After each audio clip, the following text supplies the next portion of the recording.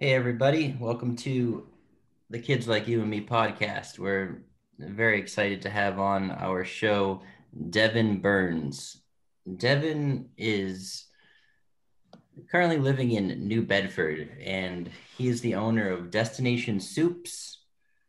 He put on the amazing 4752 festival in October of 2019 and plays bass in Picnic Lunch, which is one of our favorite groups in New England. We'll get into that, but thank you, Devin, for joining us today. Of course. Thank you so much. I Yeah, missed some thank of you. your introduction. I'm not sure if that was a glitch in the matrix or what, but I'm assuming it was all good. So hopefully the connection will hold up throughout. So We hope so. We're currently there's I don't know how the if you're affected by the snowstorm, is it? yeah. So now it's snowing. Well, it was snowing probably worse just a few hours ago, but yeah, it was a kind of a non-event up until a few hours ago. But yeah, so now who knows? I don't know. It's been Hey, raining and there's yeah. been weird, so we'll see what happens. No, absolutely. Yeah. So, yeah. No, go on, Chris. Full disclosure, as I as I was talking about Glenn and Nevin beforehand, I am slowly weaning off Novocaine from a dental appointment, so I'll just give that as a full disclosure. But I wanted to add to Glenn's introduction that you mentioned that Devin plays bass. You also sing in Picnic Lunch as well. Um, Vocals are an instrument too. yeah, You absolutely do Yeah, sing, and you write songs. I do. right. Yeah, I mean most of the artistic um, heavy lifting and stuff is for Michael, but yeah, I write a few songs and sing a few songs, and I sing backups when I get a chance. Hey, buddy. So That's awesome. yeah, so it's kind of a collaborative effort. Michael does most of the writing and most of the singing, and I try to back him up when I can, and try to write songs when I can as well. So Yeah, no, I noticed I was listening on Spotify to Picnic Lunch's album Your Boy. I don't know if that's pronounced correctly. I hope so. But I noticed that it was awesome in because you have an option where you can see the song credits. So I was perusing the song credits and yeah, I definitely noticed Michael and then you writing down those songs.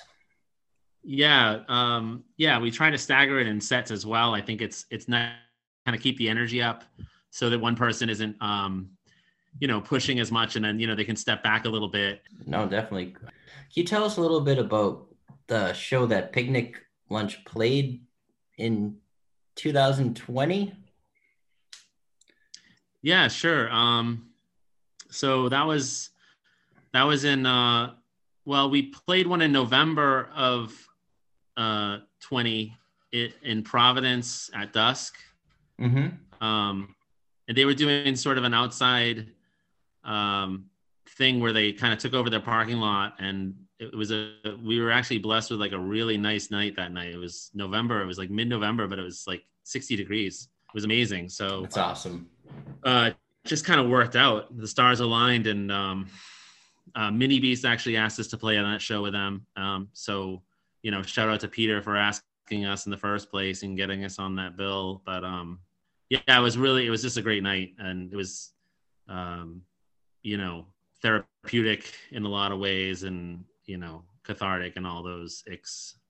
Because obviously, like a lot of people, any chance we got to play, we kind of jump at right now because there's Yeah, not that much was going one of the around. only So that was one of the only like rock and roll shows I think that I saw pop up other than like drive-ins or whatever, but maybe I just wasn't looking. yeah, But when I saw that, I was like, wow, I'm wondering how that went because that might be a little bit of a harbinger for what could happen maybe during the spring, you think?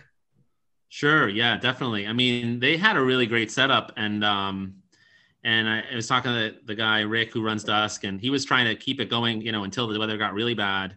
And now they're doing sort of either live stream or, you know, tape performances in the venue itself. But it seems to me that as soon as the weather improves, that he'll be back to the old format, you know, in the spring, because I think he was having shows up until December, until it got, you know, a little ridiculously cold out there. So, but yeah, I mean, it was just a great night and a really great, you know, vibe, and everything.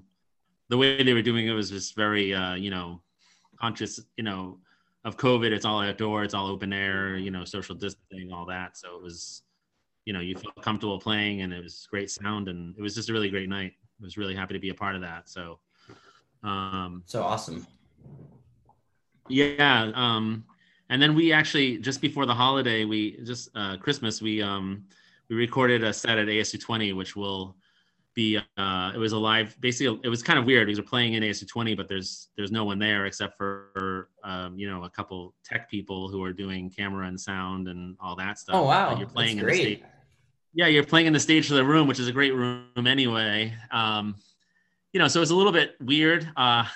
Just a weird experience, but you know, that's all recorded, and I guess they're gonna release that at some point. We're gonna, you know, probably do a little post or whatever as it comes closer. That's gonna be early April, I guess they're gonna release that. So yeah, I mean, some venues down here doing that. They're doing that kind of, you know, pivoting and doing, you know, trying to keep you know, artists playing and keep the venues going, and, you know, just kind of reinventing how to do things, which is kind of what we're gonna have to do for a little bit here anyway. So yeah, we're forced into that position, it seems. So yeah, you gotta adapt, and that's see, Providence, I guess they're always a little bit ahead of the curve, maybe. Yeah, I mean, I don't know. There, you know, with you guys and with Dan Shea, and there's a lot of really cool stuff going up in Boston. You know, I think for a long time, my perception of Boston was there wasn't as much going on, you know, but I think now, you know, I think there is a lot going on, and I don't know. I mean, obviously, you know, with ASU 20, and, you know, they have sort of this iconic place that's been around forever. So I'm kind of glad they're able to kind of, you know, reinvent things and, you know, themselves, and kind of figure it out, and, you know, get through it. And I was saying that with Boston, kind of the disadvantage that Boston has as a Providence and some of the smaller cities is some of these more mainstream or, you know, above ground venues, they're dealing with, you know, higher rents and, you know, stuff like that, you know, it's, if you don't have people coming through the doors, it's going to be really hard to keep those doors open. So yeah, you know, right. It's an unfortunate situation, but I mean, yeah, I know a lot of places are getting crushed right now. So it's good, you know, it's good when places can, you know, think of ways outside the box to maybe bring a little revenue in, or keep the artist playing, you know? Right. 100%. Yeah. And along those lines of adapting during COVID.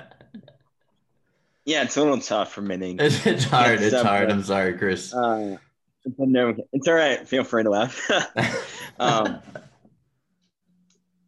So yeah, I mean, obviously, when you're running your business, yeah. How has that been during COVID? I mean, it's been challenging for sure. You know, for people who don't know, I run a small soup and sandwich shop at like more of a lunch spot down here in New Bedford, and we've had to cut back hours and kind of just focus on the stuff that we were really good at, and, you know, where the business was mainly, which was more lunch. So we cut back hours and we cut the staff a little bit, and we were able to do an initiative early on in COVID where we were getting paid by Harvard Pilgrim to provide soup and stuff to seniors, homebound seniors through the COVID, you know, through the epidemic. And that really floated us for probably 3 months, where there wasn't much else going on, where everyone was kind of, hunkering down and scared and not really going out. So without that, I don't know really where we'd be. Thankful that it came around when it did. And, so, I mean, sort of since then it's been, staffing have been an issue, and, every sort of little health, scare that kind of comes up, you have to take super serious. So that's been challenging in terms of COVID scares and, losing employees for periods of time and stuff like that. But I'm just really trying to just weather the storm. And, I'm just thankful that I'm in sort of the position that I'm in, just to, that I'm a little bit better off, like just in a better position than a lot of places that maybe relied on, $30 entrees or relied on the bar, or, we didn't count on any of that in the first place, to pay the bills. So our restaurant was sort of set up, it was conducive to COVID anyway, because we were already doing sort of fast casual and a lot of takeout. So kind of, we're feeling it, but it's not crushing us like it is some other people. So, right. That's right. Was there a strong presence prior to COVID, or maybe I don't know if you've noticed any uptick in recent months or whatever with our people? I suppose you got a lot of like people on lunch break and stuff like that. Are those people are they going back to work in buildings, or people are still just like venturing out to place orders and do takeout kind of thing? Yeah, it's hard to say. I think, some of that sort of, concrete, staple, everyday work crowd that we were getting, some of that has dried up for sure. But I think that just to sort of fatigue of COVID and, people wanting to get out and people wanting to support small business, which I think is, it's a real, conscious effort by a lot of people to go out and support restaurants right now. So I think, we've sort of welcomed a new set of regulars along the way. And we still have some of our old, clients coming in, supporting us. And so it's changed a bit for sure. But, like I said, I'm just thankful to be sort of where we're at by comparison to a lot of places. So I can't complain really at all. But, it's been really tough for a lot of people, so. So you'd been there since 2008? Yeah. So we opened our doors in December 2008, which was the start of the sort of financial crisis. And then we sort of underwent this 3-year construction project right outside our doors. And then, I think the interesting thing about downtown is we were really sort of getting some traction leading to this in terms of sort of a critical mass in terms of more and more businesses opening and more and more businesses sort of thriving. I would say, 2019, 2018, I think we were on the cusp of sort of, really kind of, I'm not going to say blowing up, but, just a really healthy downtown in terms of a commercial district. And this definitely, I think took that a few steps back. I think a lot of the staple businesses are still there and still hanging on, but it's definitely slowed some of that momentum down for sure. But yeah, in business, I've been there for 12 years now, so which is crazy.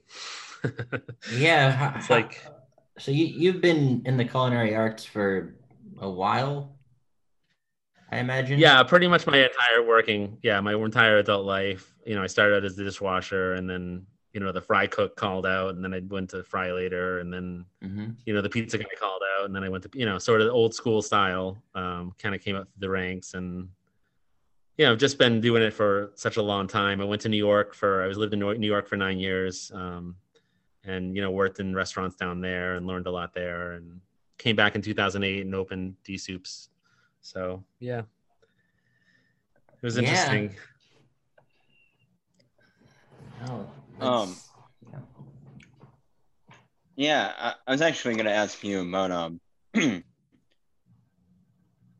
I didn't realize that you lived in New York during that time before that, but were you playing in bands before Picnic Lunch? Yeah. I sort of on and off. I've been playing, for the last 20, 25 years, to varying degrees of seriousness. But I think I started dabbling a bit in college, and then had a couple bands, when I first lived in New Bedford, and then went to New York, and I had a band. We were called Modern Day Urban Barbarians. It was a 2-piece sort of noise rock. It was me and a drummer, a really sick drummer, Jesse Wallace, who's still in New York holding it down. We played with a bunch of, we were kind of in that sort of version, we were in Brooklyn at the time, and, Brooklyn early 2000s, it was like, it was kind of blowing up. It was truly. So, we didn't reap any of the benefits of that, but we rubbed shoulders with some of those guys at the time, and it was a great time to be there. It was really exciting. There was a lot of amazing shows going on, and it was just a really cool energy just to be there and be a bit younger and kind of just be a small part of that. It was a great time to be there for me. So yeah, are there any venues or stuff that stick out, or bands that you really enjoyed watching at that time? Oh yeah, I mean, I was, man. So there was the Young Ones. They were putting on a lot of shows. Then there's this guy Todd P, who was putting on a bunch of shows. And I was a much smaller fish in that pond, but I was also curating shows at the time. But we would do stuff at Glass House. We would do stuff at Asterisk Art Space out in Bushwick.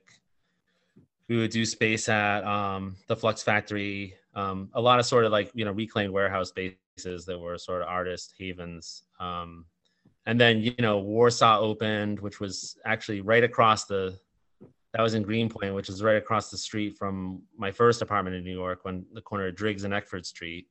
And I saw Lightning Bolt and USA is a Monster there. And I mean, it was just crazy. There was like shows, there was probably 2 or 3 like amazing shows going on in my neighborhood, a week, that you go there and there'd be like, 300 people there. And it was just insane. I mean, it was just a really cool, and I was working a lot. So, I mean, I probably wasn't in the scene. I wasn't a scenester, but, I appreciated it and was, like I said, a small part of it. And it was just this cool energy of like, yeahs were kind of breaking at that time, and TV on the radio. I knew Kip. Kip was working at the cafe, right on Bedford Ave at the time. Oh, wow. And,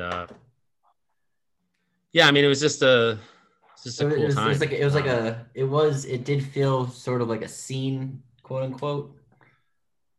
Oh yeah, for sure. I mean, there was a bunch. Interpol was coming out. Like, wow, geez, man, there's so many bands. You ever see the Walkmen? They were playing. The Dirty Projectors were playing. They were playing a free show every time at this cafe right on Bedford Ave. I mean, it was just crazy. Yeah, it was just a lot of, and sort of one thing I really liked when I first got there, early 2000s, I'd say 2000, I don't know, 3 or whatever, maybe 4, was sort of the Electric Clash scene. You had Ghost Exits was this band they were playing, and they were great in this other band. I mean, there was just a lot of what the hell were there?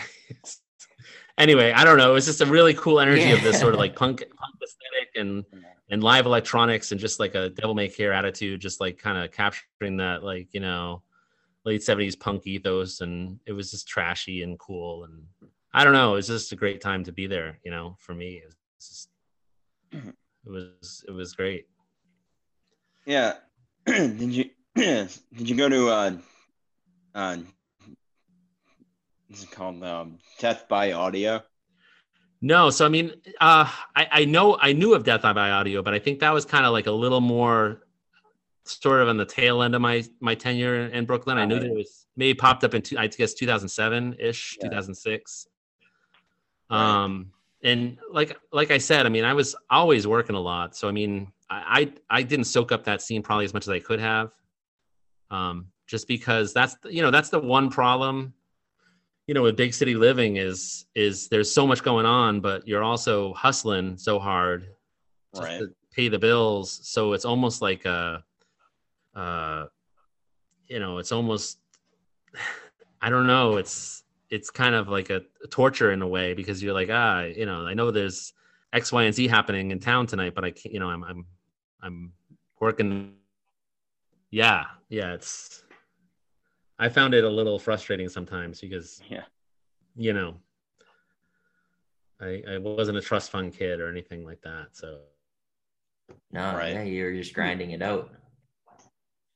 Yeah.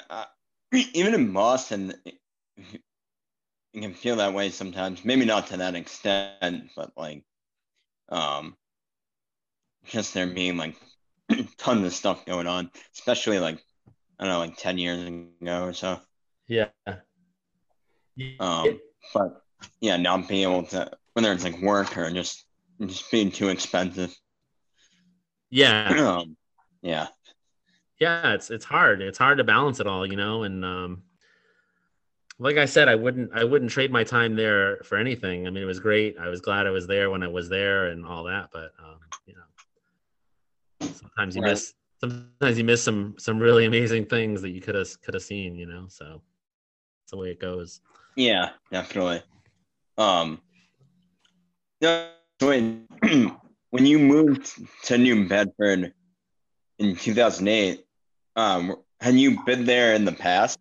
And you lived in New Bedford before you went to New York? Yeah, so I'm originally from Salem, Mass. And I came down to this area to go to UMass Dartmouth, and through a mutual friend, through some mutual friends at UMass, I met Michael Ribeiro, who's the MR, the lead singer, guitarist, and pretty much my best friend in New Bedford. And I lived here for about 7 years, and then I moved to New York, and then came back to the area. So I had some friends who had opened some businesses downtown here, and I had met my wife in New York at over that time. And when we came back, she was looking for a school. She's a school teacher. She was looking for teaching positions, and New Bedford had a teaching position open. So she applied, and we got the job, and then we moved back here. And I didn't necessarily want to move back here. I think the plan was to move to Providence. That was kind of where we had our original, target, but it just worked out that we went back to New Bedford. And then this original space for the soup shop was available, and I just took a chance, and the rest is history. We've been here for 13 years now. So wow. Yeah. And now we have 2 kids and wow, house, and real adult. Yeah, real good adult for you. Stuff, That's amazing. Yeah. So it's been great. It's been a wild, it's been a wild ride. My romance with New Bedford's been on and off over the years, but I keep coming back. So I gotta love it. The proof's in the pudding if I keep coming back to it. So. Yeah, totally. I mean, we've only been to New Bedford a few times, but it's been awesome every time we've been. Yeah, it's a great town. I mean, I didn't want to move anywhere from New York. I didn't want to move anywhere. So, I didn't want to move to some super, lily white suburb, and I think the thing about New Bedford is that it's got like a real, it's kind of gritty for sure. That's a shout out to you, Glenn. Cheers. And it's got a really rich history and some really rich culture and some great restaurants and food, and it's got its own thing going on for sure. So I mean, it's always been a place that I found very interesting, and I knew that it wouldn't be a move into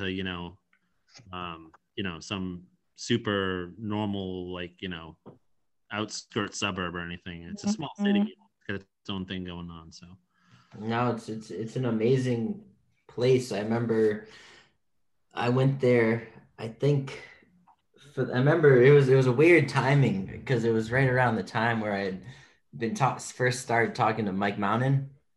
Sure. And Yeah. I was sent down to New Bedford for work, and I just remember really loving it. Just something about it I just loved. Yeah. And then eventually getting the opportunity to play down there because of Mike inviting us down was just amazing to kind of see the trap house and that side of it, because I had only been there during the daylight hours kind of for work thing, but Sure. that was great. But then something my wife can't stop, she says I can't stop talking about it ever since it happened, was the 4752 Fest. I've literally been talking about it like more than I should, like every day since it's happened. It was I appreciate life changing. Yeah, I appreciate that, man. It was a great event. I was really happy it came off the way it did. So it was great. Yeah, and I have to put myself in that camp as well. Being just very enthusiastic about the whole fest, because we've never seen or experienced anything like that before, where an entire crowd migrated together to each performance and entirely different venue for each performance. You could probably describe it a little bit clearer than I can. Yeah, if you want to just give your, for people that aren't listening, because obviously we can't speak highly enough of this event that took place back in October of 2019. It doesn't feel that long ago, but like saying it seems like, oh, that was like over a year and a half ago, which it's a weird thing. Ago. Yeah, exactly. Yeah. But would you want to describe it for people that might not know? Yeah, sure.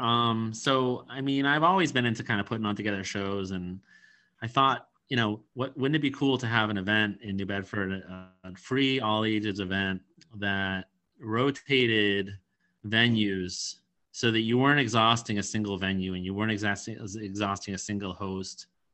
So you have almost like a series of mini concerts, but they were all staggered in terms of starting times. So it wasn't like a festival where, you have one stage over here with someone playing and you have another stage over there with someone playing it simultaneously, and you have to decide who to see. So I think the idea, as I think Glenn, sorry guys, I think Glenn mentioned it, or no, maybe Chris, I don't know, but it was the idea that the audience would migrate in mass along to the show. That was I want it to be free, so people could come and just check out their one friend's band and then leave, or they could come and stay for 10 hours of music. So it was kind of open to interpretation, open to whoever wanted to come and see whatever. So that was kind of the idea, and all the businesses that I hit up were super into it. Everyone was really stoked and really excited to have it and host it. All the bands were really cool and super into it. Obviously the thing with this is you need to keep set times, pretty tight, and you need to, keep things, manageable so that you're not exhausting anyone's, time or patience too much. So, I think I was delighted with the way it came out, really. I mean, it was just like, it came off better than I could have expected it to come off. And that's not to say, for my credit, it's just a credit to the thing itself, and the credit to the crowd, and the credit to the performers and everyone. I mean, it was just a collaborative effort. I was sort of the catalyst to put it together, but I couldn't have done it without without all those people. So it was just great. Yeah, no, absolutely. I made a list of my favorite shows ever, and that made the list. It was one of the best shows I've ever been to in my life. That's awesome. Yeah, that's easily. Awesome. Yeah, it was just so deep. It was truly exemplified sort of that do it yourself spirit. And I appreciate it, man. That was great. Yeah, you were getting locals coming in too that maybe had really nothing to do with the music scene, so to speak. Just regular people just coming to check out things, along with like obviously people that are in the know. Just what a great combination. Yeah, I think yeah, I think it was, I just wanted to be, like I said, just sort of like an open free form thing where people could just come and pop in and see whatever, and it kind of worked out. So I wanted to do it, real quick. I wanted to follow up and do a 2020, edition, but obviously COVID got in the way. And then sort of last minute, I was exploring, there's a really cool mill actually in the mill that the trap house used to be in. They have a roof. And I was trying to get a stripped down version of maybe, 6 or 7 bands to do like almost like a roof show with rotating stages. But it was just kibosh. It was just too crazy. And the restrictions in terms of the city, that they still hadn't lifted their individualized COVID restrictions at the time. And, I had to just pass this year, but I'm hoping by fall next year, it's definitely something I want to keep doing. I need to do those kinds of things to keep myself, I like having projects to look forward to, and I like having projects to kind of keep myself, sort of in the scene, if you will, as much as I can be. And, always just kind of grinding for the next thing. So I really enjoyed it, and I'd love to keep it going. Yeah, absolutely. Please do. Yeah, we'd love to go to the next one. Yeah, absolutely. Oh yeah, no, in any form, whatever. Yeah, because I remember that literally this happens. The same. I felt the exact. I mean, yeah, even more so because it was kind of local. But I always have the same feeling. I'm sure Chris does too. We're so used to going down to Memphis for Gonerfest that always it seems like the day when it ends, I always say, damn, can't wait till next Gonerfest. And then obviously, of course, it's a whole year later. But I remember feeling that exact same way after, the 4752 Fest was just, I just can't wait till the next one. Yeah, it's like a kid at Christmas. The 26th comes around. They're like, when's Christmas? Yeah. Yeah, I mean, that's great. I appreciate that. I'm glad you guys enjoyed it as much as you did, and I enjoyed it, and I think a lot of people, thought it was fun. So anyone listening out there, you have the open invitation to come check out New Bedford probably next October. Hopefully, all things. Hoping the vaccine rolls out and numbers drop and all that good stuff. But I'd like to do it. I think it's just good for people's health and. I mean, just human interaction and just getting out there and doing stuff. It's right. Yeah, I imagine it'll be it'll be more triumphant than ever when it returns. Like, sure. I just have this weird. It's almost like you talk about Kid on Christmas. I can't even imagine. Yeah, totally. It's like, I think it's just all the sort of the artists and musicians are just like all pent up. Just really want to get out there and do their thing. A lot of people have been cranking out records, and that's amazing to see. But I'd like it to. I think the live thing is just a different thing. It's just a different monster. You can't really make. You can't really substitute it. I don't think. No, totally. It fulfills a different avenue for me. Recording is great, but playing live is its own thing. So.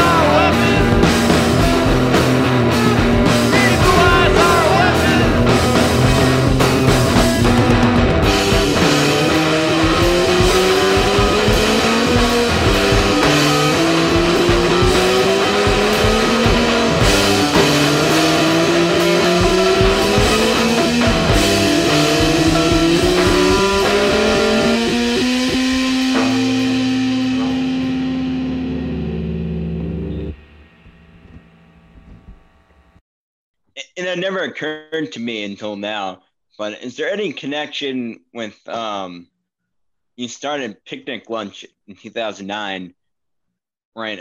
A year after starting opening Destination Soups in 2008. Was there any like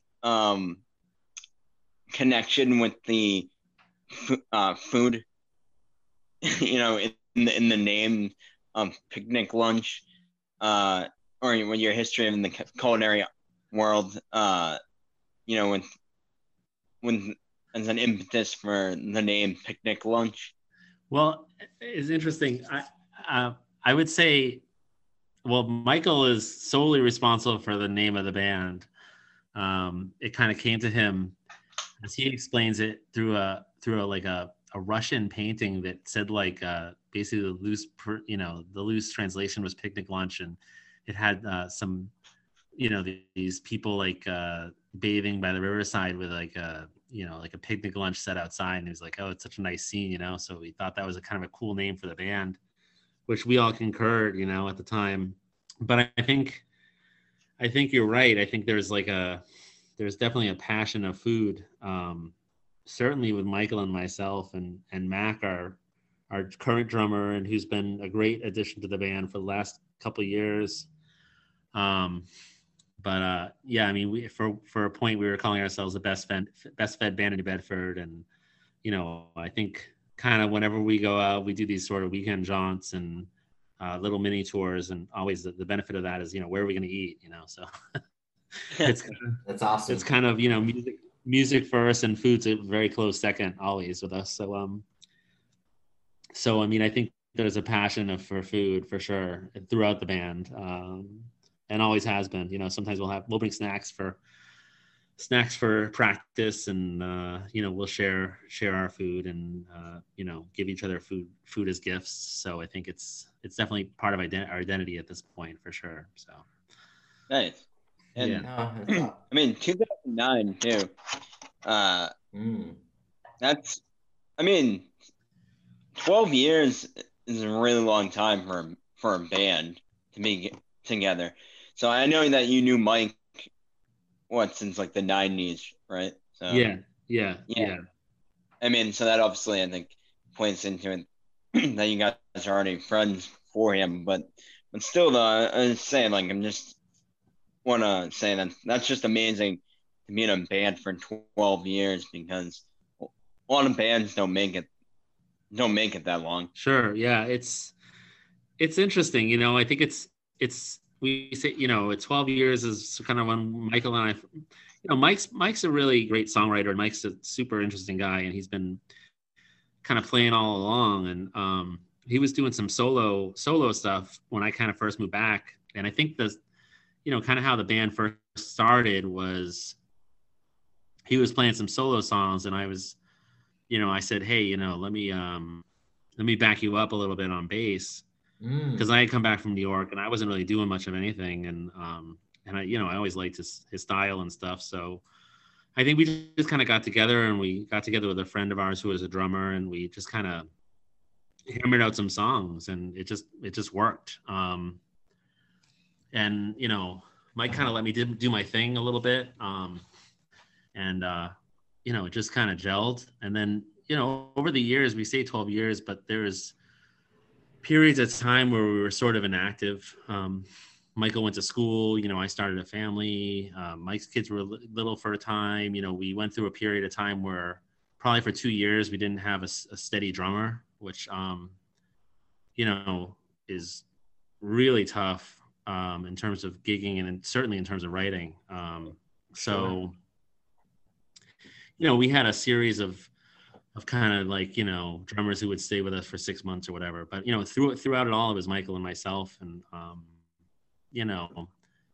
like I said, it's at this point, it's kind of like it's such a strong friendship anyway. And so this is just kind of something that we can do. That's an artistic outlet that, we enjoy collaborating, and it's also fulfills, sort of like an artistic outpouring. And so if you don't mind, it might be putting you into a little bit of a vulnerable position, but what exactly is the collaboration like between you and Mike?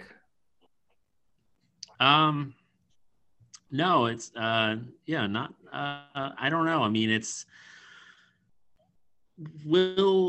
I think originally it was mostly, like I said, myself backing up Michael. Michael had a ton of material written and he was constantly writing. Mike's a little more prolific than me. So he's he's cranking out songs at a pretty good clip. And then he would kind of come with a guitar line and vocals, and then I sort of lay down the bass over it. Make sure that everyone's cool with the direction it's going. And then, sort of vice versa. When I come up with something, I come with a bass line and, lyrics, and it's pretty organic. I think at this point, especially with Mac now, I mean, we're really, I think, kind of the other drawback of 2019, the sort of the coronavirus, was that we were, I think, really gelling in terms of chemistry and in terms of collaboration. To the point where Mac's coming with songs now, and we're doubling vocals, and we're ganging up on vocals, and we're collaborating in terms of trading off on lines, and I just think it's like a whole new sort of level in terms of I think Michael's really good at he's taken the direction of the band, but he also can let it, give up the reins a little bit, and sort of, he's not such a band leader in the sense of like the ego fueled, crazy man, where it's got his way of the highway, so it's I don't know. It's an interesting collaboration. I don't really know how to explain it much more than that, but we all bring our own kind of perspectives to it, and it somehow works in this kind of crazy amalgam, so it really does work. It's something when I remember, when at least seeing you guys live that last time, and then definitely on the record, there's a certain level you can just sense that chemistry. That's just awesome.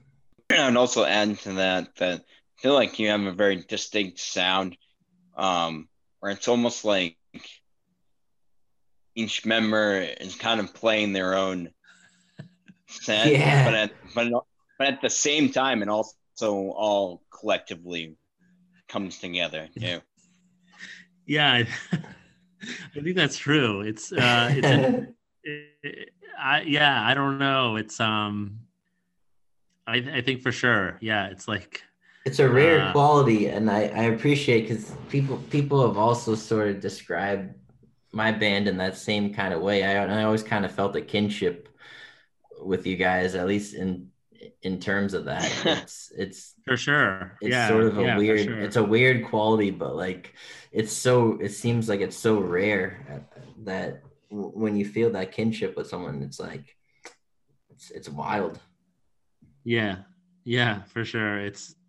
I don't know. Yeah, I don't know how to explain it. I mean, it's just a great chemistry, and Michael has influences, and I have my influences, and Mac has his influences, and they all sort of, marry each other and kind of come out, once removed into these like, pretty weird songs. So I don't know. I think it works. It works for us. So that's cool. So yeah, I was gonna say, and like I think, sort of with that description, I meant that in like a very good way, that I felt like that not necessarily as perhaps as chaotic as like G. Gordon Gritty, for example, but with that sort of idea that you guys are all playing together, but each of your individual styles, I think, really do come through. And like I think that's part of what makes the band really cool, is that it is very like distinct. Like I don't know, it's hard. There's this like anti-rock quality and roll to it. It's weird. Well, no, I think I know what you're saying. Maybe not anti-rock roll. It's a bad description, but no, I know. I think it's kind of like a little bit of no wave, perhaps, where there's not. Yeah, it's not like I don't know. It's like almost like a feeling more than anything else, where it's like not like he's throwing it on like it's like a pop song or rock and roll song that you necessarily jam out to, but you jam out to like each member's style, I guess. I don't know. It's weird. Yeah, It's perfect description. like I can imagine, like it feels like the most excellent jam kind of thing. You know? But you're not a jam band either, at all. So it's like hard to I describe. was thinking about that earlier. I was getting some jam band vibes when I was listening to the album, Maybe for they're, sure. I don't know, maybe, but I feel like it's weird. Some vibes I get, especially in your vocals, Devin. I feel like a lot of the Minutemen and Fugazi. Yeah, we get that a lot. It's interesting because I mean I've heard that for sure. People have said that to me. I haven't listened to like I'm not too into either band, but I mean obviously there's an appreciation. But yeah, it's interesting. I've gotten that before. It might be more spiritual, Yeah, right. Exactly. for Yeah, real. not exact, especially a little bit more maybe later or some of Fugazi. It's not like necessarily an exact thing, but yeah, I'm not surprised that other people have sort of seen that. And another band like you mentioned earlier with Mini Beast, Yeah. Peter Prescott or whatever. I'm not as familiar with Mini Beast. I saw them I think once or twice, but I was thinking of with Peter's other the other band, Mission of Burma. Sure. I can that also again Yeah, not there's like an some exact, spiritualism. but yeah, I don't know if that was an influence at all because I can feel some Mission of Burma vibes as well. Yeah, I think a little bit for sure. There's definitely an appreciation there.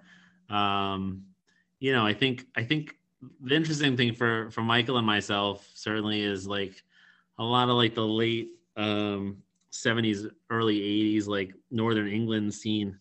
Um, you know, for me certainly like Peter Hook in terms of bass playing, in terms of Joy Division in the Water and his style. Was probably an influence on my playing. In terms of vocals, I'm not really sure, but I've always, sort of through high school and growing up, I was big into like that sort of northern, Manchester sound and all that. So that was kind of my gateway into, Did you ever? I don't know if I don't think I do, but maybe I did. But do you ever try that Northern English affect in your voice, or you just know? I don't try to. I Yeah, I don't guess know. not. Maybe that's not the I don't right know. word. I don't know. I don't know if there's that pretense there. I hope not, but it's cool, I guess. No, I mean, well, it's a weird thing because I would say, well, going back to kind of like what you were just saying, when you said that, it made me like, it dawned on me like when you say like there's an appreciation, like I feel that too when people are like, oh yeah, like oh you must like The Fall, or you like all these bands that I never actually listened to, and then you listen to them, it's like, oh yeah, I was influenced by them after the fact. Yeah, I think. But what? Yeah, Yeah, it I think just that's some of the case with I think some of the bands that you referenced. Maybe sort of by proxy through another band that I was into. Yeah, I wasn't listening to a lot of Minutemen, but I was listening to someone else who was influenced by the Minutemen. So exactly. that's the interesting thing about music, is that it all kind of trickles down. I know that Michael's a big fan of The Fall, and I have an appreciation. I'm definitely not as much of a sort of fan, but I think it's interesting. Just we have a fairly wide scope of influences and things like that. But yeah, I don't know. It's just an amalgam that. For sure. Has bass been your primary instrument, or what's sort of your relationship to instruments? Yeah, really none. I mean, I can't really play anything instruments. No, it's really just bass and vocals. I mean, I picked up the bass in late college and just played it on and off again for years, and that's really been just the one thing I've played. So I don't play anything else. That's awesome. Cool. I was going to ask, since we're talking about influences, is there anything that you think people wouldn't necessarily pick up on or think of as an influence on your music based on like hearing Picnic Lunch? Yeah,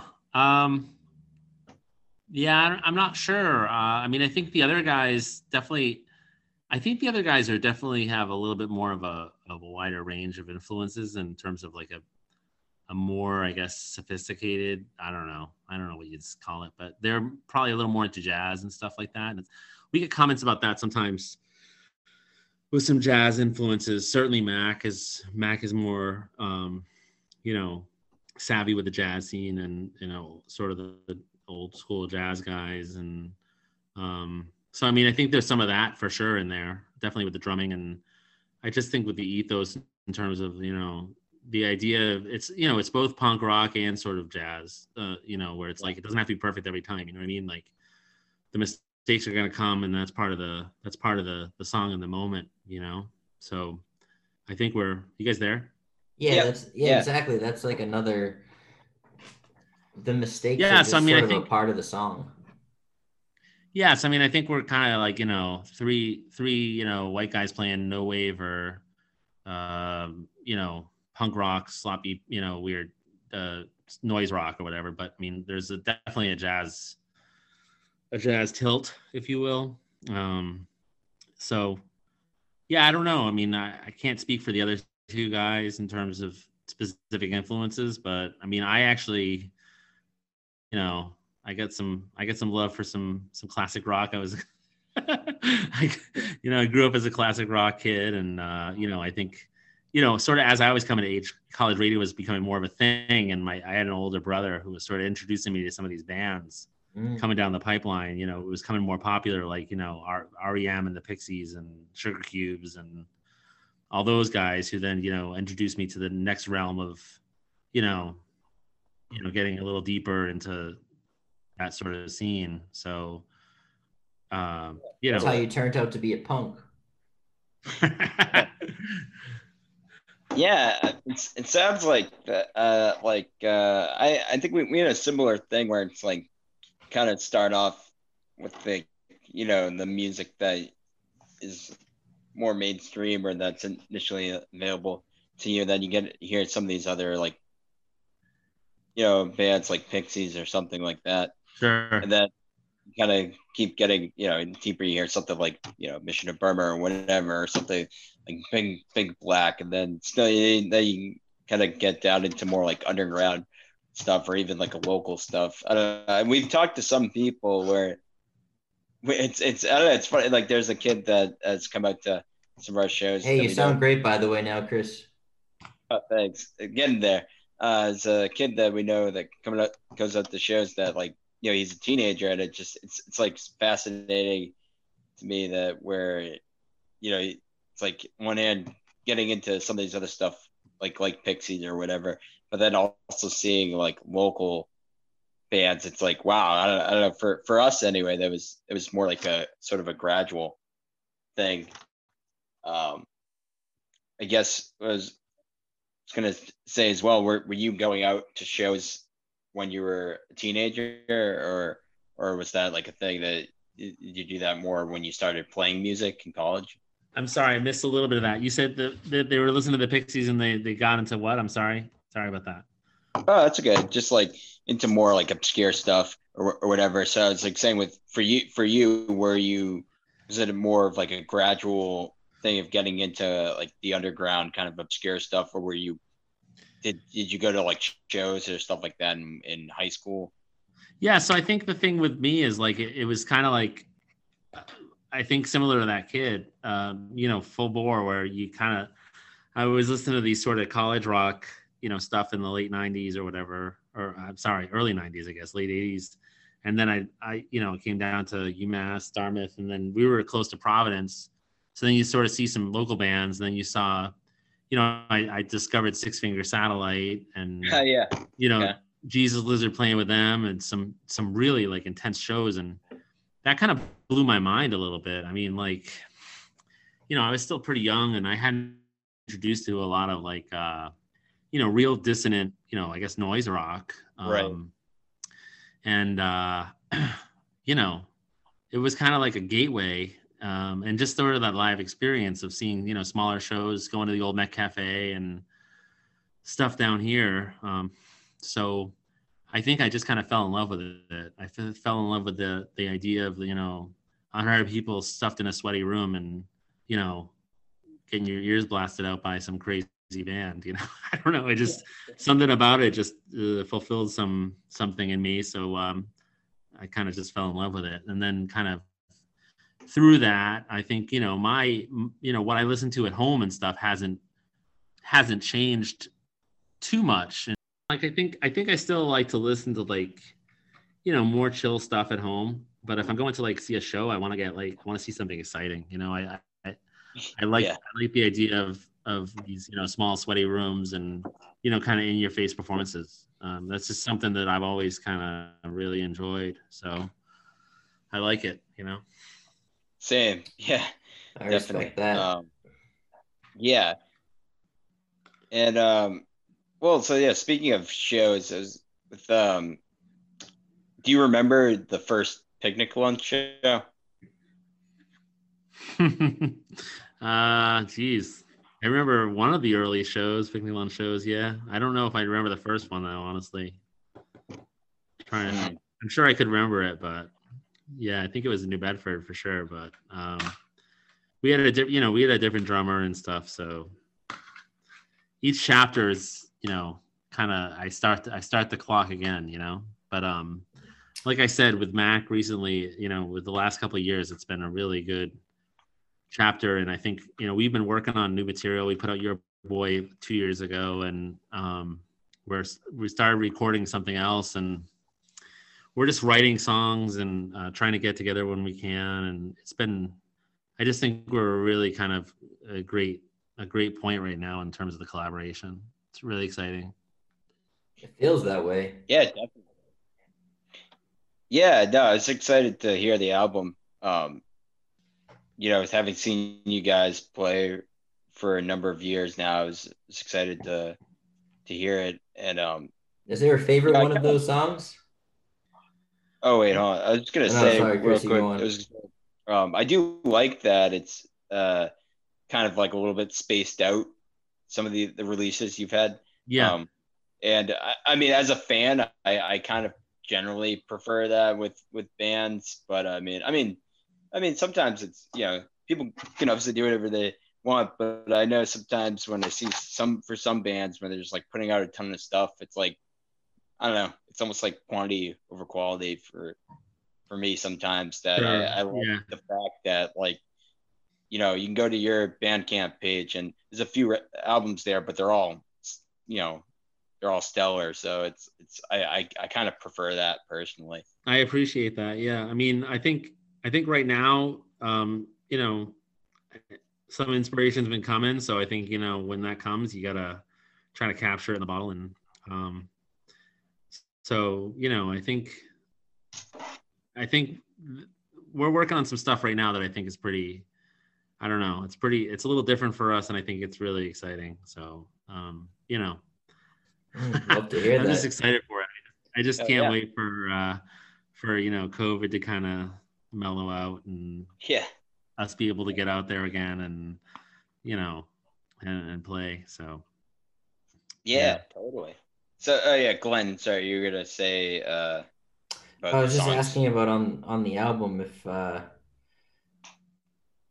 there's any particular favorite one. The one that really stuck out to me, I love them all, but I think the one that I really loved was These Blue Eyes Are a Weapon. Yeah. I mean, that's I like that song a lot. It's kind of turned into this kind of like rock monster for me, where it's just a really fun song to play live, especially if I remember all the lyrics. There's a lot of lyrics in there for me, so sometimes I struggle a little bit remembering them all. but in terms of how they go, but yeah, it's got a great energy to it, and It really does. blues It's really. sort of, yeah. It was because I was like, when I was listening to the album, I was like, one of the, I mean, remember before I said anti rock and roll, I was also thinking like anti garage rock too.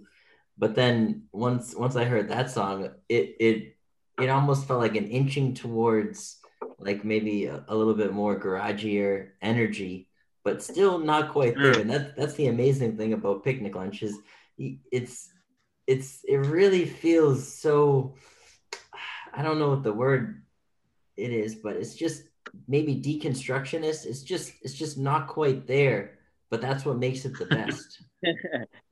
Yeah, no, I think that's a yeah, exactly. I have to concur with that, and I sort of I often prefer that. You know, I mean, it's weird. It's like there's definitely things that are good where it's like if I want to listen to whatever like this dance thing, or if I want to listen to this hardcore band, it's like I go listen to whatever. It's like do whatever like Minor Threat or whoever. But I also kind of enjoy the sort of bands where you can't quite put your finger on it exactly. Like there's this band called the Icky Boyfriends from the 90s that Glenn and I are big fans of. And I think something that we just really like about them is they're not just like a punk band or a garage band or a noise band or whatever it is. They're just this awesome.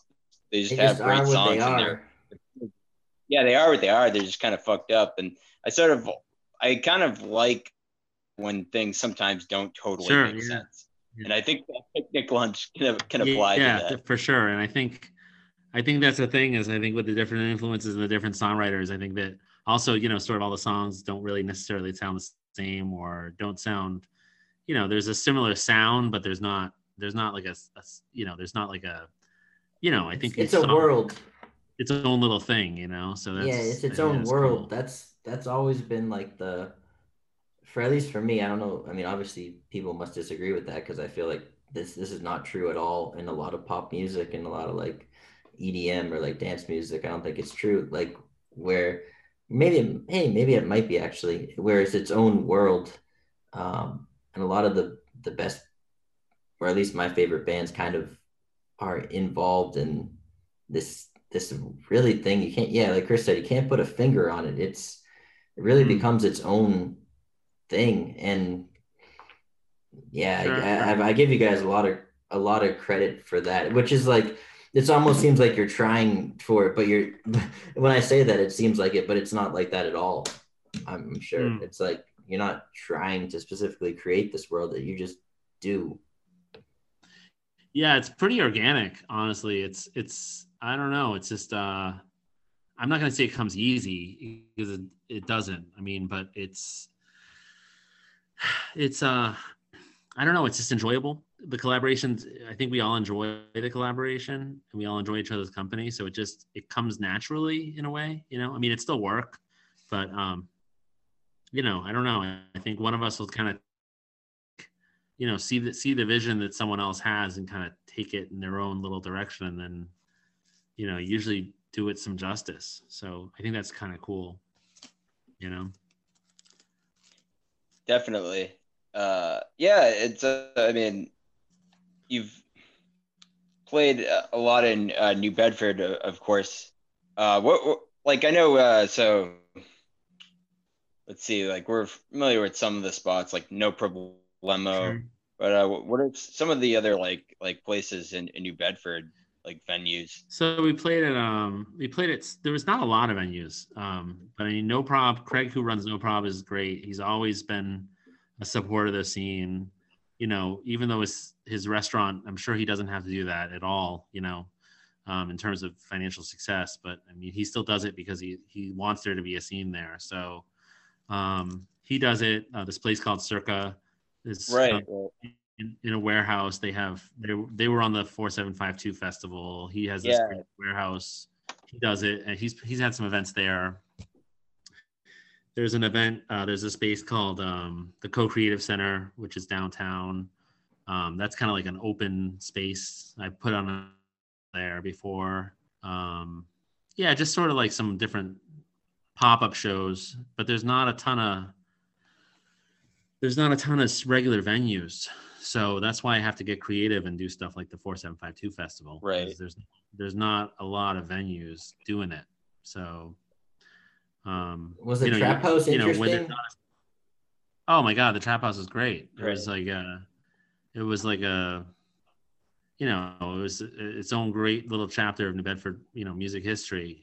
Mike was bringing in different bands from out of town and, hosting local bands. And we played there, I think 3 times, which was great. Mm-hmm. And a couple times with Mike's band, which, they were awesome. And it was a lot of fun. It was great while it lasted. And kind of leading up just before COVID, I had ins on 2 spaces. One is actually at that space, which is run by this group called The Collective, who basically have a performance space. And then there's another space right downtown. And they're running this, it's a center called the Communal Center, which is kind of like it's a catch-all sort of, community space. But Cool. Both of them, I was going to start doing shows at, and, COVID happened. So we'll see what happens when the dust settles. But I'd love to put on shows once a month or so, here, do some stuff. So.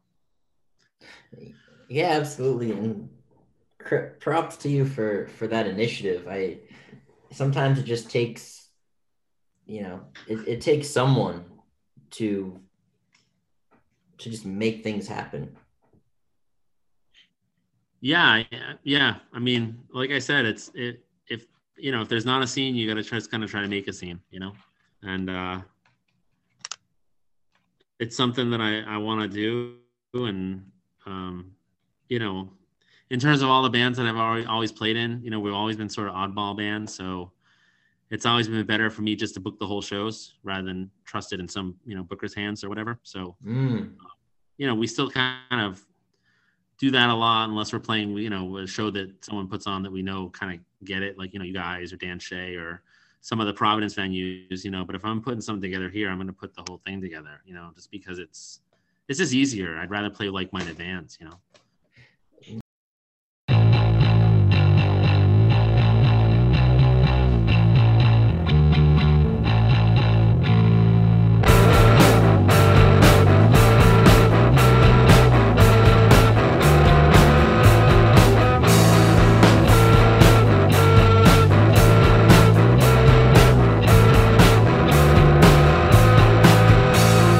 Work, bounty, work, grace.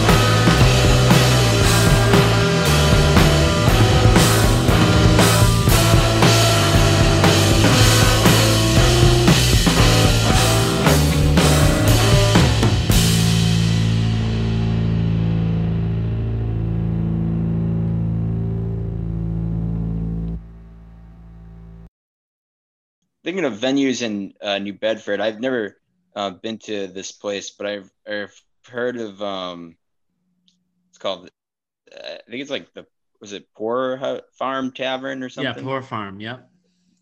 Okay, yeah. Have you played there? We have. Yeah. Yeah, we played there. It was that space is a little tough. It's like we have some friends who put together shows there, and but I think for more like louder bands or more dissonant bands, I don't know if it's a good space. It's kind of kind of a small narrow room, and it doesn't necessarily get the group of people going to see the music. You know, you're almost like you know, I don't know that there's a. I know exactly what you mean. Go there to see shows. Yeah. Yeah. Whereas No Prob, you know, if you're there at that time, it's because they've closed and you're there to see the show. You know what I'm saying? Okay. Yeah. Their Yeah, no, hours, their hours Oh. end at 10 at No Prob. The show starts at 10:30. Whereas the Poor Farm, you could just be trying to go there to meet a friend for a drink, and you happen to be upon a rock show. You know? So. Yeah. Exactly. So. Yeah. I hear you. We played there once, but it's not a great fit for us, I don't think. Some other people like to play there, and that's great. Yeah. Yeah. Yeah. No, that makes sense. Like, definitely, like at least with like Johnny and the Food Masters, I won't get too deep into it, but we've had some sort of strange incidents of times when we've played those kind of plays. This is where you know, it's like someone's just there for a drink and they're like, "What the fuck is this?" Yeah.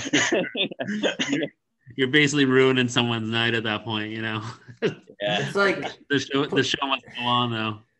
Playing Destination Soups during the middle of the day versus playing after hours. I don't think he'd probably want us to be there at 12:30 p.m. Exactly. You guys would kill my lunch rush. Yeah, exactly. I did, and I said that I would enjoy it, but I don't know about Bob the accountant from across the street. Yeah, right. It's a shame. Yeah. So yeah, well, that's yeah. I mean, we obviously knew that you put together the 4752 Fest, but I didn't realize like that you would. I didn't know about you booking shows in New York or even putting on the picnic lunch shows in New Bedford. Do you have any words of advice for people book shows or for us? Because you know we like to put on shows, but we're always curious to hear, like, Yeah, you know, we would love someone to who's hear been doing how other it for a people while. do it. Oh, geez, I don't know. I mean, I kind of like, well, you know, I kind of, in terms of picnic lunch currently, like what I'll do, because I'm not in the scene as much, I'll kind of like internet stalk people a little bit in terms of like finding bands that are out there. If we're playing in Western Mass, I'll try to like scour show, you know, cool venue sites in other towns that have, you know, maybe a band that I know of and see who they play with and kind of that kind of deal. Yeah. I mean, with New Bedford, it's tough, and you know, Eric Bailey's obviously he's the long-standing you know, king of underground rock here, and then there's us, and then there's, you know, a few other people here and there, but that's pretty much the scene for kind of this kind of weirder music that we're doing. So we tend to play out a lot in terms of out of town. You know, so I mean, the scene is only kind of what you can, you know, you can try to make the scene, but I'm saying, like, you know, we try not to exhaust New Bedford too much. We try to play here maybe once or twice a year, typically. Oh, wow. Okay. Because, and then we'll do weekends. We'll go out to Western Mass. We have a group, you know, a great group of people out there that we love to play with. And I just feel like the scene out there is much more open, and we're starting to get into Providence a little more, in Boston. And, you know, we try to get out of town when we can, because I just find that, you know, people are a little more receptive in general. That's Yeah, wonderful. well, that's actually that's a really cool thing, because you get to, it's almost like you get to go on tour in a way, you know, that at least that aspect of tour, you're playing to a new different audience or different group of people, just through like going to different areas in New England. Because like you don't have as many options perhaps in New Bedford that it sort of forces you to get out of town. That like in Boston, a lot of bands can get complacent just playing to the same kinds of crowds and everything. Yeah, I mean, I think when we play New Bedford, we're gonna play to the same group of people who will come out and support us when we play in town. But sure, like you said, we don't want to exhaust those people and be like, hey, we're playing again. It's a good it's kind of like you want to try to spread your wings a little bit. And I don't know how it's going to be post COVID, but pre-COVID we were doing that a few times a year. We get out and just do it like a long weekend or just do a weekend. Even just interesting. Just going to Boston. We you guys had us up there. We played what was it, Club Bohemia or something? What was it? Yeah, so I mean, we'll do that in just a weekend show. We'll go up there and play that, or maybe play the Providence the next night, or play New Bedford the next night, or whatever. I mean, just things like that. Where because there are enough. We're playing Worcester now and then, and like I said, Western Mass has been really great for us. So try to get out of town when we can, and I don't know. I mean, in terms of booking shows, I don't know. I did a lot in New York, and kind of as Picnic Lunch, I've taken on sort of the quasi band manager business end of it. Michael's definitely the artistic force in terms of both visual art, in terms of, he did a lot of the, or all the album art and kind of the vision of the band.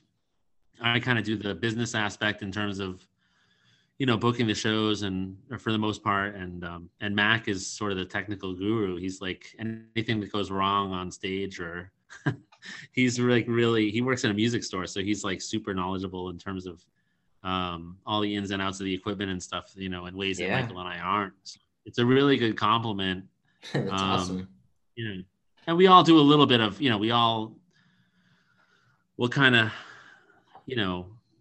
go, it's not exclusively my role and it's not exclusively Michael's role and it's not exclusively Mac's role, but we'll all try to, take on a little bit of each other's role here and there. But for the most part, I'd say that's how it works. Is I try to book the majority of the shows and,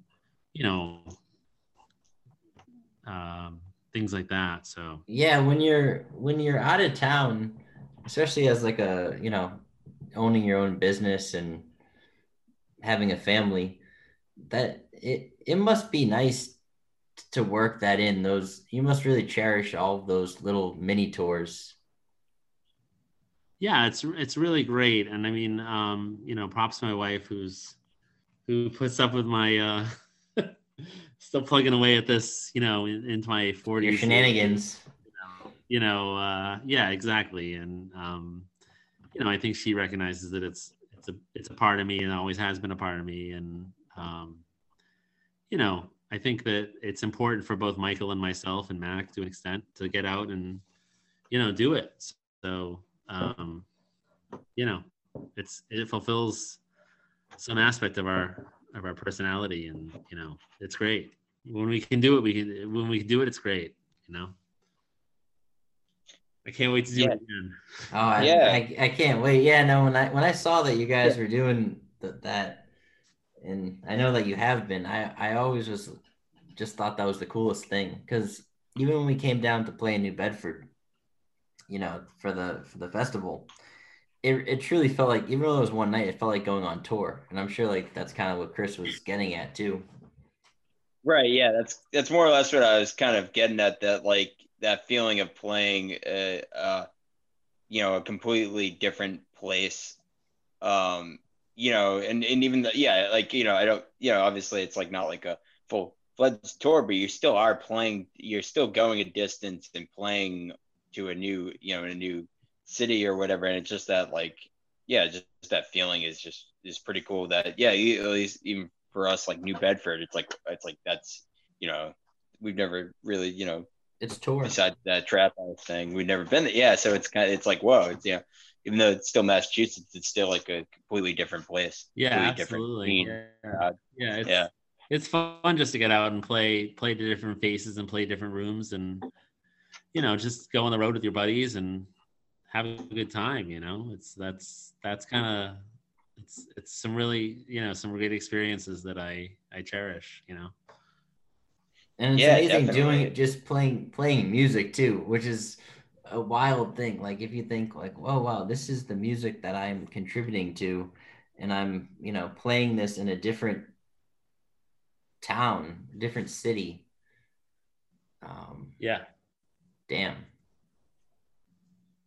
Yeah, I mean, because it's true. It's like I think a lot of people wouldn't necessarily even think that too. Of like you when people hear that, like it's like, oh, I'm doing like someone's going on like tour or playing playing out of town. It's like to like normal people or whatever. They almost I think sometimes people think that's like, oh, that's something that only like a bigger like established. Mm. Right. Well, that's a good point because I'm sure professional. Devin would agree. Like, um, I feel like when you get to a certain age, especially when you're safe, you're in your 40s, don't you feel like a lot of your peers, they're either maybe in bar bands or they're in the underground, and there's such a vast difference. There's such a vast difference.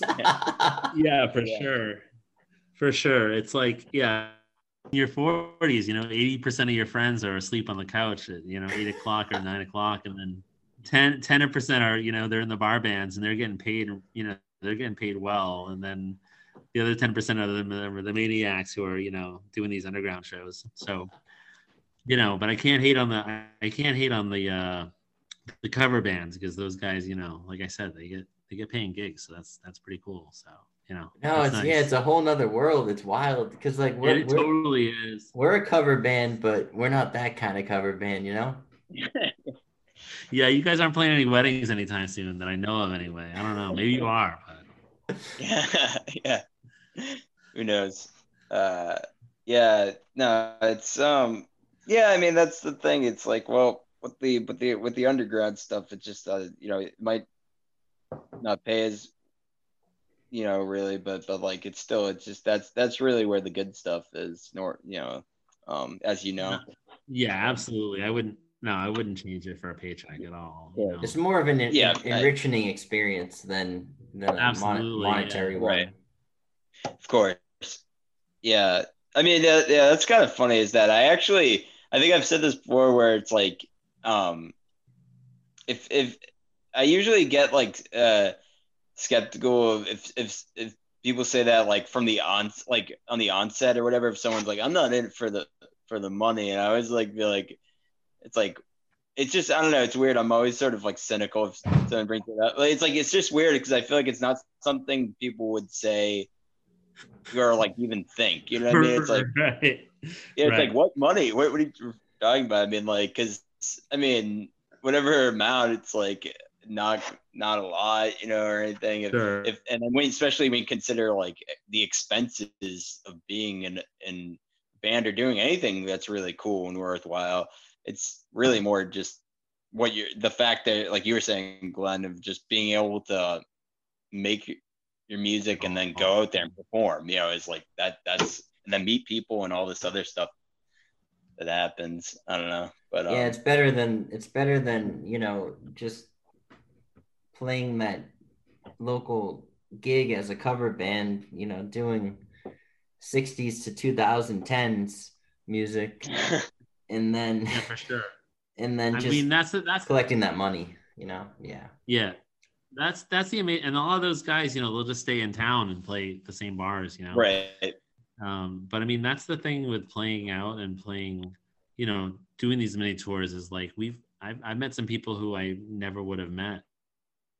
Right. Yeah, I mean, at the 4752 Fest, we met a lot of people, that we probably would have never met.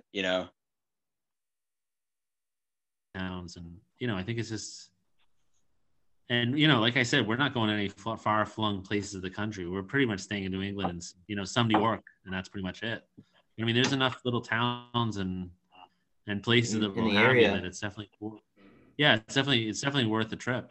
Would you Yeah, consider exactly. going out? Would you have you ever toyed with the idea of doing like a broader US tour?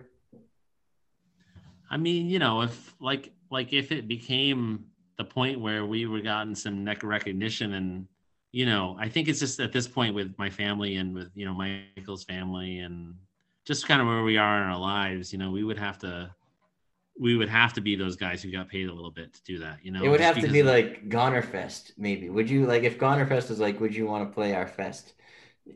You might consider doing that kind of like mini. Yeah, it'd have to be some sort of cool experience like that, totally, you know. But like, I don't know about driving to, you know, Columbus, Ohio to play some bar, you know, and hope for the best. I mean, I kind of did that. You know, my New York band, we did a couple, like, you know, halfway around the country tours, and, you know, with mixed results. I mean, they were good while we did them, but you know, I'm kind of concentrating most of my efforts on New England because it's doable to kind of keep my schedule as it is and see my family and, you know, go away for a weekend now and then. But that's pretty much it. I mean, if we blew up and, you know, we were getting a guarantee and we're playing like a room that we knew were going to be packed out in, you know, Cleveland or something, yeah, sure, we'd be there. But you know, I don't know for the. It could happen. You know, I hope it does happen for you guys. I mean, you definitely. It's wild because I figure like anyone that has like a remote interest in like kind of the early 80s, like hardcore post-punk stuff, they'd have to kind of pick their head up and be like, all right, you know, this is our shit. Yeah. Yeah. I mean, hey, it'd be awesome. I'd welcome it. I'd welcome it as a new, you know, a new chapter for sure. But I mean, you know, right now we're doing it for just sort of the, like I said, the artistic expression and the kinship of, you know, the camaraderie of, you know, us as a band and our friends in the scene, you know, you guys included, and, you know, everyone throughout, you know, just for the love of the music. Yeah, absolutely. Likewise. Likewise. Yeah, definitely. Well, I wanted to ask you, we ask everyone this question. And we talked a little bit about this throughout the podcast. But when do you think shows will return? I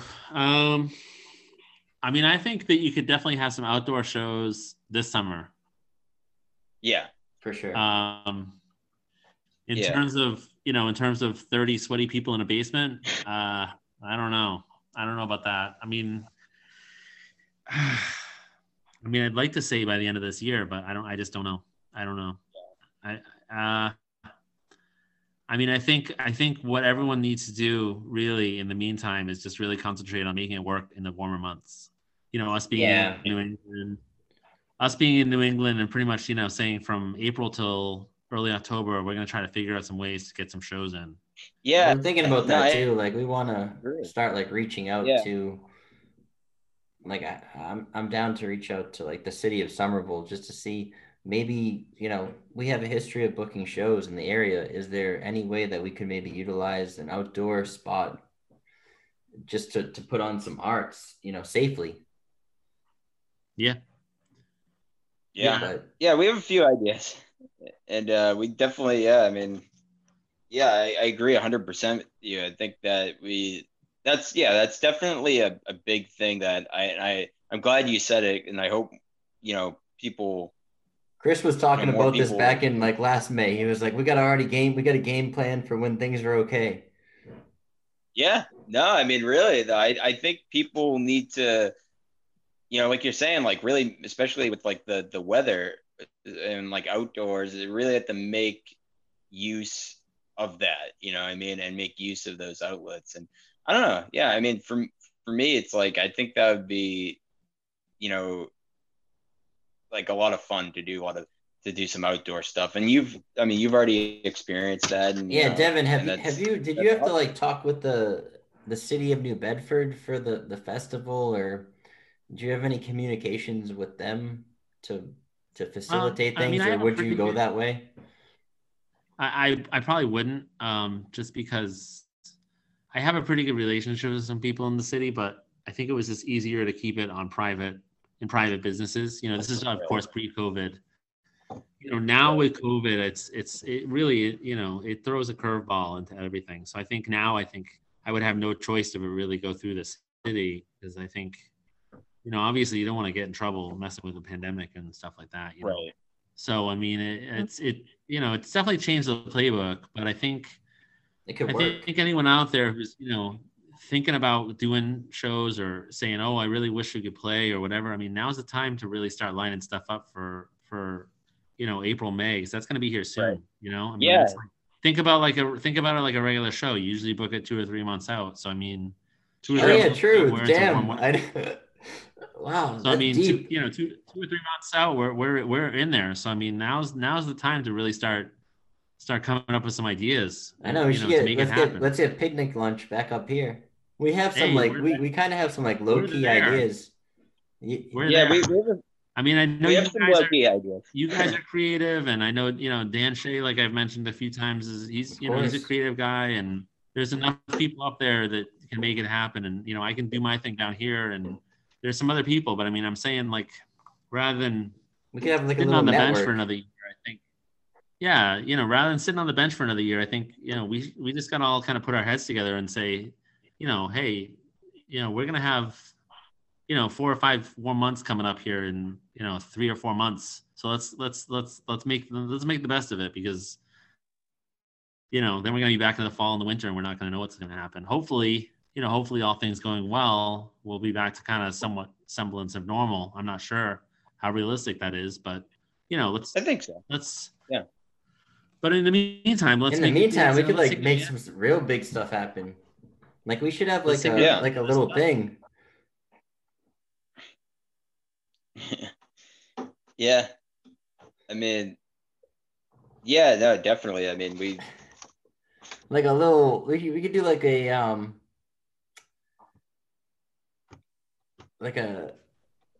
like a New Bedford, Boston, Western Mass, like Helter Skelter or whatever it's called. Yeah, that'd be great. You know what I mean? I forget what it's called, but like a little, like, they've definitely had them in the past, but like something along those lines. I mean, there's no reason why we can't, and we can maybe get it lined up, unless people are like extremely hesitant to even. Well, that's the thing. So, like, here's the thing is that, like, I mean, I'm not obviously not like a medical expert or whatever, but I feel like, I mean, it's definitely it's feasible outside, because the virus doesn't appear to be spread really outdoors, from what just generally like what we've come to learn. I mean, and if people are even like decently distanced in a big public space or whatever, you can I think it would be fine. And also people are starting to get the vaccine too. So like by like spring, summer, I think will be like golden, really. I mean, it's weird. I was in Harvard Square a couple months ago, and there was someone just performing, like kind of like busking outside, and a bunch of people were all around just watching. And I'm like, everyone's,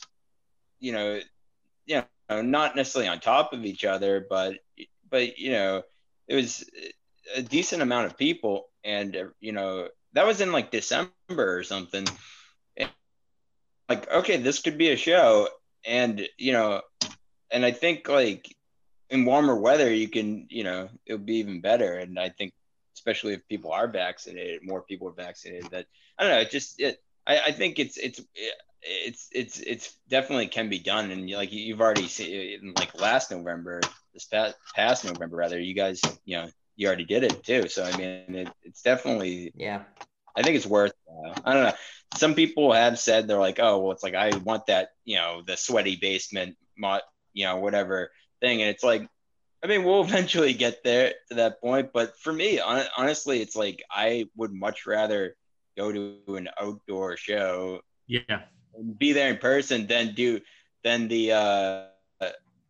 like the online stuff or whatever. Which, hey, all the power to people doing that. But for me personally, I'm not really big into that. Yeah. I mean, if people want to do that, that's cool. It's But not the same. It's not the same. Yeah. yeah, exactly. It's not the same. And like the outdoor thing, maybe not be exactly it's definitely not the same as like, maybe like the sweaty craziness or whatever. But to me, that's, that's, it's not, again, it's not the same, but it's still like way closer to that. No, And I enough agree. so, yeah. And enough so for me that like, it's like, yeah, that sounds awesome to me.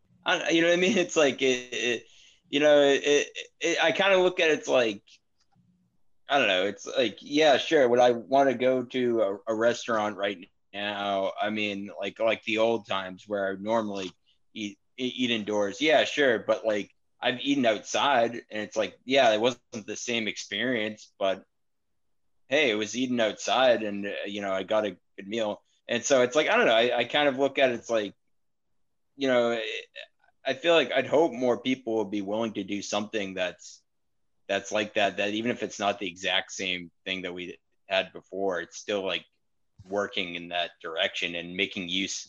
I don't know. I think it would just be good for everyone. No, I'm with you. I think I think the sweaty basement can wait. I think we can take what we can get right now. But I think that's the thing is it's in winter right now, and numbers are really high. So I think a lot of people are freaked out. But I think the thing about it is it's going to sneak right up on you. Right. In terms of the timing. So what I'm saying is people got to just act now and say, we're going to pick a date, some weekend in May, and we're going to reverse engineer it. We're going to work backwards and just make it happen, because I think it's better to have something happen than nothing. And when wait for that sweaty basement that might not come until 2022, I mean, who knows? So I think, like you said, Chris, it's like, just, take something and just to keep it alive, I mean, just to keep it going. Exactly. Yeah, it's big because I do, like, people weren't, as it seemed like last summer, last fall, there wasn't that as much of that, and understandably, but yeah, because we also didn't know as much back then, and it was still pretty early to it. But yeah, in retrospect, I know, yeah, it could have been, people could have probably gotten away with doing, maybe not like a ton of stuff, but I think like people could have gotten away with doing some outdoor stuff. And like, yeah, it was kind of like that. A lot of that time was really like understandably wasted though, but yeah. Yeah. I mean, like you said, I mean, I feel totally fine. If I'm outdoors, I'm way more like relaxed. I mean, I'll still rock a mask and all that, but I'm not really nervous about outside. I mean, with ventilation and whatnot, it's right. Yeah, exactly. And I mean, think that really is I think most people are in the same boat, I mean, but with New England, I mean, we only get a few months of really like, prime weather for that. So I think we got to kind of capitalize when we can. So, I mean, we're all a bunch of guys, so I don't think there's any reason why we can't make this happen in some facet, That's like you said, the spring, it's coming, it's really approaching quickly. Yeah. Like it's coming around the bend fast. I mean, it's technically next month. Yeah, absolutely. Yeah. I mean, I think, in 2 months you're looking at, whatever, early April, it starts getting nicer then, I mean, 2.5 months, you're in pretty nice weather. Yeah, no, we have our buddy Brian, drummer in the Food Masters, and he plays like noise guitarist and Gritty. He's been advocating for so long to have a generator show. And we did a test run. I forget what month it was. I think it was September, right, Chris? It was early October. Yeah. Early October. We did a test run of just like a generator show outdoors on a mountain up here. And it was amazing. And we just like, wow, it gives you hope for like the different kinds of things you can do. We'd love to have picnic lunch or part or something like that. We'd love to be a part of it, man. Yeah, anything. I mean, it's like I said, we're writing some songs right now. We've been doing some recording. We're starting to try to record our next full length. We got 3 songs in the bag, and we're getting together when we can. It's been a little tough, obviously, with everything going on, but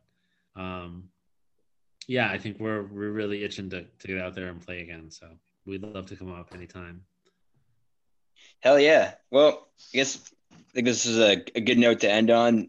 Yeah, we'll definitely keep in touch. We'd love to do something, collaborate. Yeah. Definitely. So again, yeah, thanks so much for coming on, Devin. Really appreciate it. Yeah, guys, a pleasure. It's been great talking to you guys, and going down, going down a little bit of memory lane and future rock and roll lane and all that.